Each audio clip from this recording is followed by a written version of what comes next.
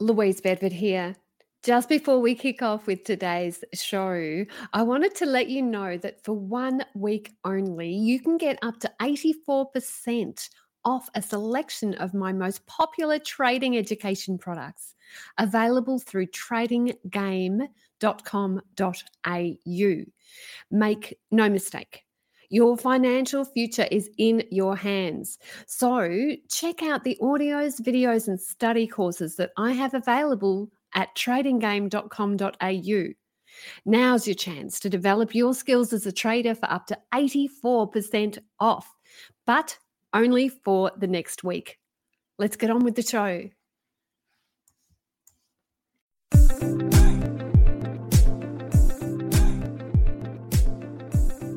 Caroline Stephen, financial journalist. Our guest today is Axel Kabar, the Managing Director of Tech Charts in the city of Varna, Bulgaria. Varna is a coastal city called the Jewel at the Black Sea, and I've never interviewed someone from Varna or Bulgaria before. Peter Brandt thinks very highly of Axel's charting work and his analysis, and Axel's tweets are often featured on Factico, Peter Brandt's site. So we have a very rich interview coming up with chart analysis, trading advice, and a sneak peek into the Middle East and how the UAE ran its trading operations. But first, let's hear Louise Bedford in Mind Power.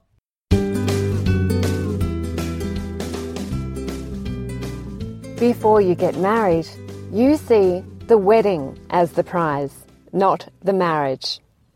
Before Christmas, we think of the Christmas present as the prize, not the spirit of giving.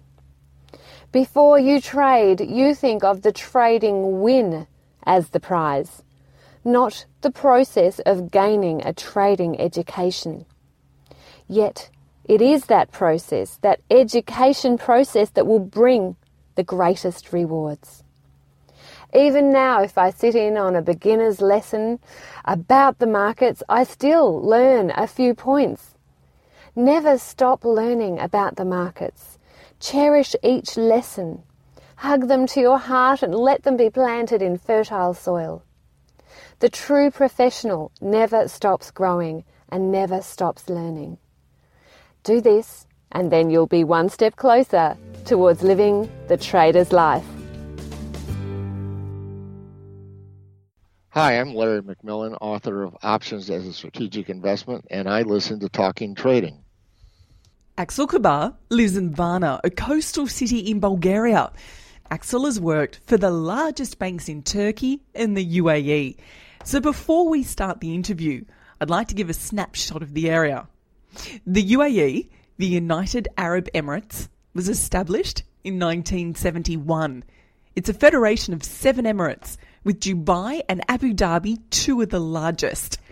Its population is over 9 million people.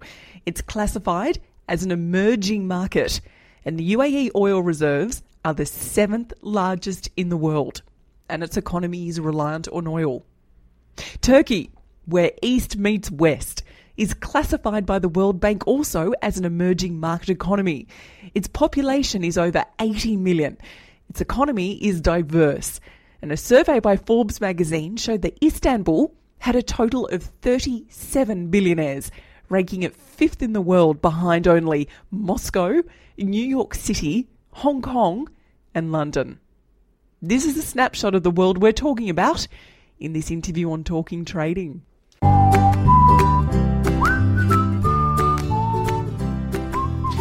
From the maritime capital of Bulgaria, the city of Varna, also called the Jewel of the Black Sea. Axel Kabar, hello and welcome to Talking Trading. Hi, how are you? Let's get to know you, Axel. Tell us about your background and how you got started trading. I got introduced to technical analysis and financial markets back in 2000 during my first year as an economics student. Whereabouts was that? What country was that in? This was in Turkey, so I'm originally from Turkey. So you're a Turk living in Bulgaria? Yeah, right now, yes. That's fascinating to an Australian. Yeah. Yeah, we have a border with Turkey, and Bulgaria has a border, so I'm very close to the town that I'm originally from, Istanbul. So it's a 45-minute flight. So we're very close to the families also. Now it's all making sense. So I read a lot about technical analysis, starting in 2000. Many articles. Stocks and Commodities magazine was one of my favorite. Books from Amazon and articles online. And in those days, we didn't have much online as we have today. So I used to order a lot of books from Amazon. And I found an internship opportunity at one of the top brokerage firms in Turkey. There I had the chance to learn the basics of market. In Ankara or Istanbul? In Istanbul. Mm-hmm. In Istanbul. Yeah, so Istanbul is basically the financial, we can call it financial capital. So though most of my work was understanding charts, price action, learning about indicators and different methods to market speculation. I never stepped into fundamental analysis, even though the research department had somewhere around 9 fundamental analysts versus me and our head of technical research. After finishing university with an economics degree in Turkey, I went to Canada to study master's in economics. And where did you go from there? I went back to Turkey. So I had to do 6 months military service, mandatory. Oh. So yeah, I had to finish that. And then I moved to the UAE to start working as technical analyst at the asset management department of the National Bank of Abu Dhabi. So how is charting and technical analysis accepted in the UAE? Well, in the Middle East, most of the sovereigns and local institutions work with outsourced HR companies. So when hiring expats, they stick to international standards in certification. A requirement for finance professional is a master's degree and CFA. And technical analysis is becoming more popular. At the time when I joined, there was a need for technical analysis because the fundamental data was missing. Imagine a new stock that goes for an IPO with a limited fundamental data to analyze. But as soon as the stock starts floating and included in an international benchmark such as an MSCI index or S&P index, you can plot a moving average and decide if the stock is a buy, hold, or a sell. So Axel, why was the data from fundamental analysis missing? Because these are new companies, new IPO'd companies, and also institutional investors were missing at the time, and so they were not demanding that much of data from the companies. For example, a fundamental analyst would go and visit the companies and get information about the management and so on. So these things were at the early stages. I see. So imagine, for example, the UAE market the Dubai market started trading in 2002, 2003. The major rally was finished in 2005. So these are markets, we call them the frontier markets. So the frontier markets now are becoming emerging markets. So both UAE and Qatar in 2011 were included in the emerging markets indices, which made them more, volumes have increased. Institutions started looking at more to these markets, and they started demanding more data from the companies themselves, the balance sheets, the reporting, and so on.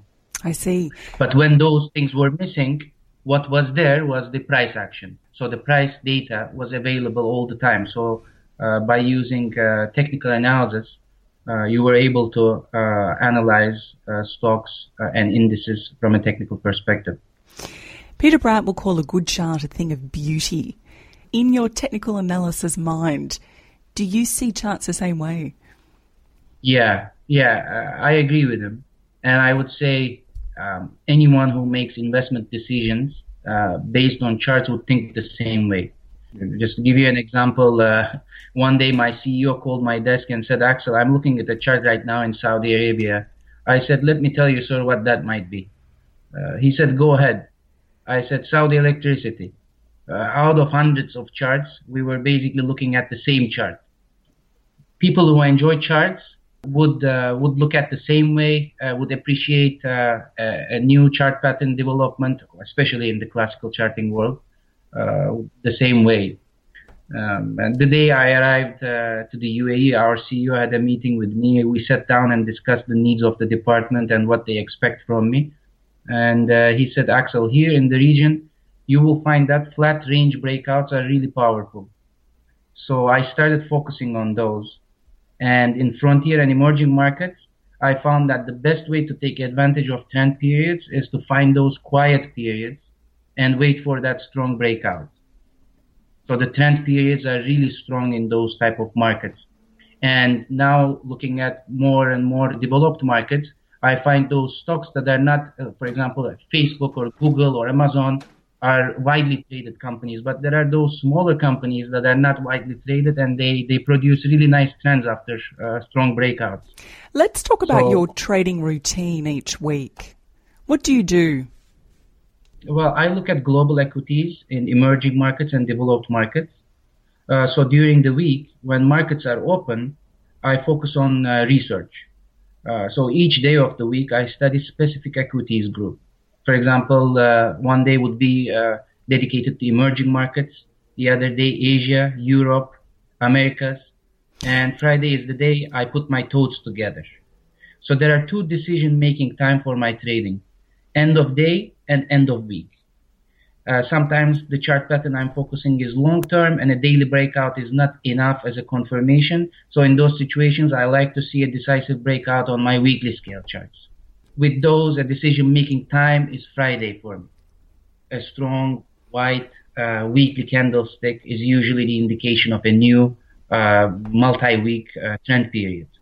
So basically, when the markets are open, I'm not trading, I'm doing research, and the decision-making time is either end of day or end of week, at the close of Friday. The weekend, I review any positions I have and adjust stops, and I also go through the stocks I shortlisted during the week and set alerts in the system. And because when you have several markets, different time zones, a simple alert can be really helpful that you place at the weekend that would alert you during the week. Basically, if you go to, for example, the MSCI website, all the emerging markets that are classified there in MSCI indices, I try to look at.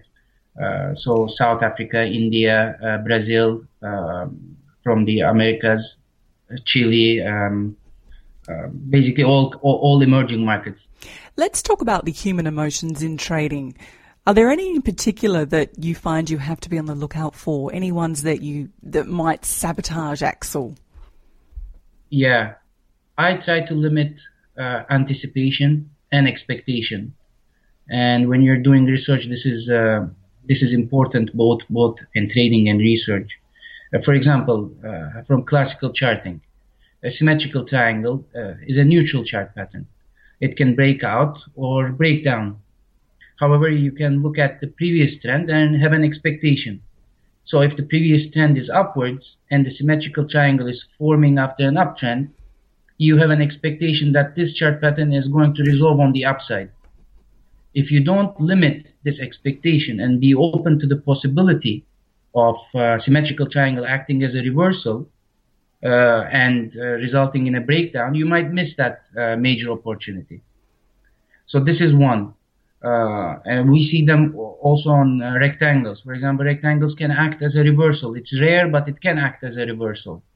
Right now, for example, the stock charts that I'm looking at are forming several rectangle chart patterns that might act as a reversal. So I'm constantly reminding myself that if the markets are reversing and we are going to have a much deeper correction, those rectangles are going to resolve on the downside.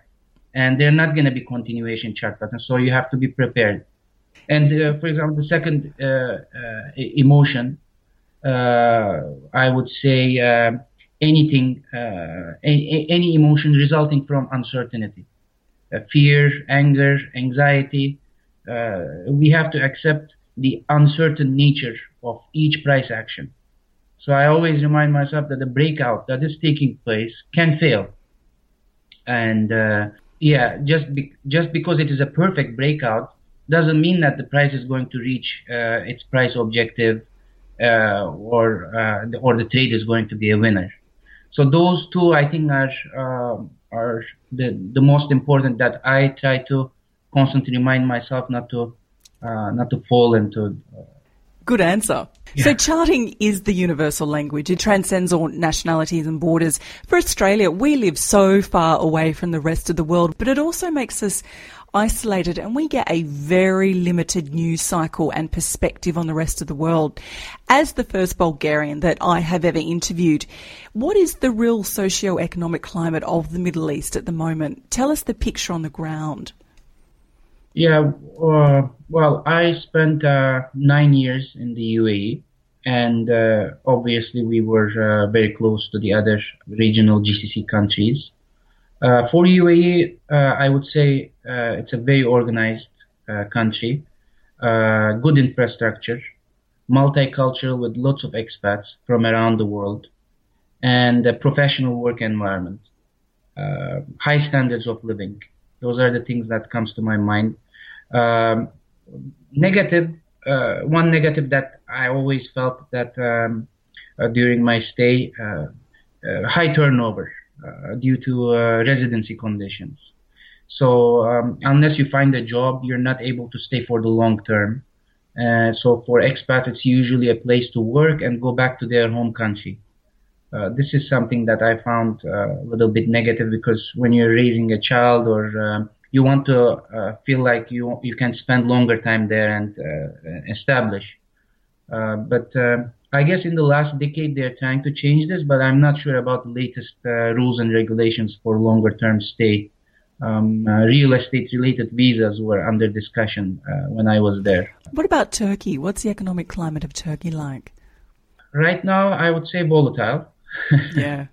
As anybody would be following from the news. Turkey has a vibrant economy. The tourism is there, agriculture is there, industry is there. Spices yeah. Well, when I left Turkey, it was 14 or 15 years ago. So I go every now and then, spend some time, limited time. So I'm not able to get the real feel of the country. But I would say it has deep roots. So with the international language, Axel, leave us with 3 final pieces of advice to traders. 3 advice would be avoid style drift. So style drift. Style drift is basically not sticking to one methodology.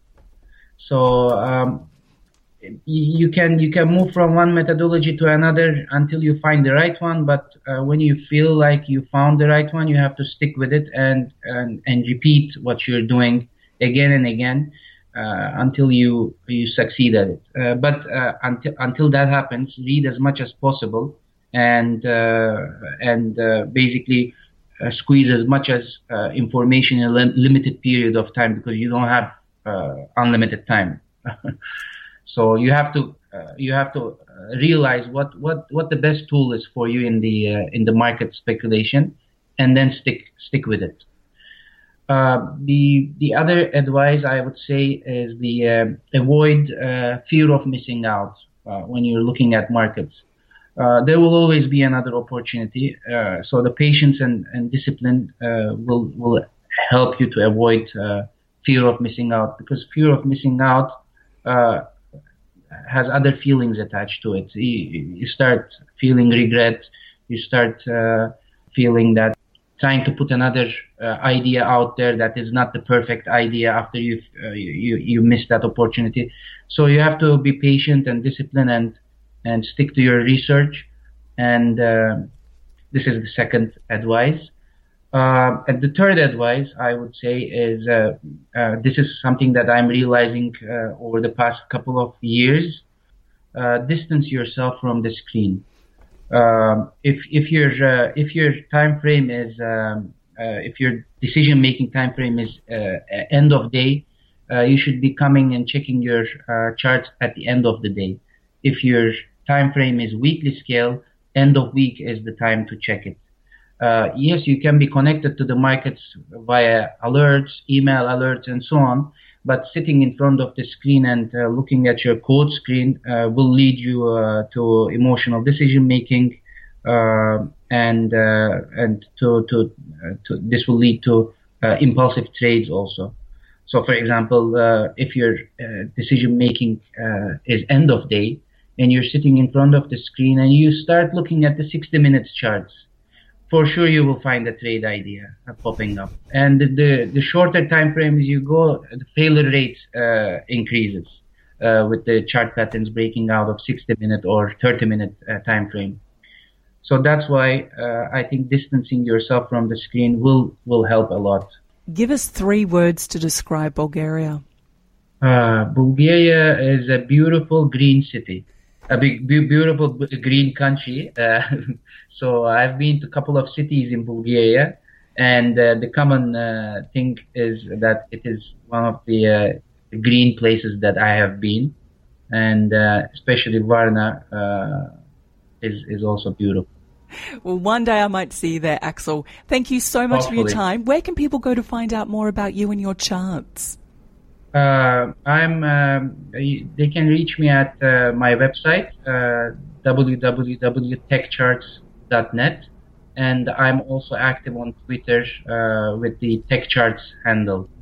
You certainly are, and they're great tweets. Axel, it was a delight speaking with you this evening. Thank you for tuning in from Bulgaria.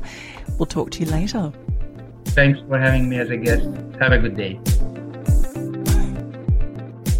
And stay tuned next week for a special interview with Michael Yardney and Louise Bedford on success. I'm Caroline Stephen. We'll see you next week. You've been listening to talkingtrading.com.au with Caroline Stephen. Make sure you are subscribed to this website to receive the very latest market views, commentary and expert opinion. Tune in next week as we've got a bumper show planned. Bye for now. The views represented on Talking Trading are general in nature and do not take into account your objectives, financial situation or needs. Before acting on any of the information, consider its appropriateness in regard to your own situation.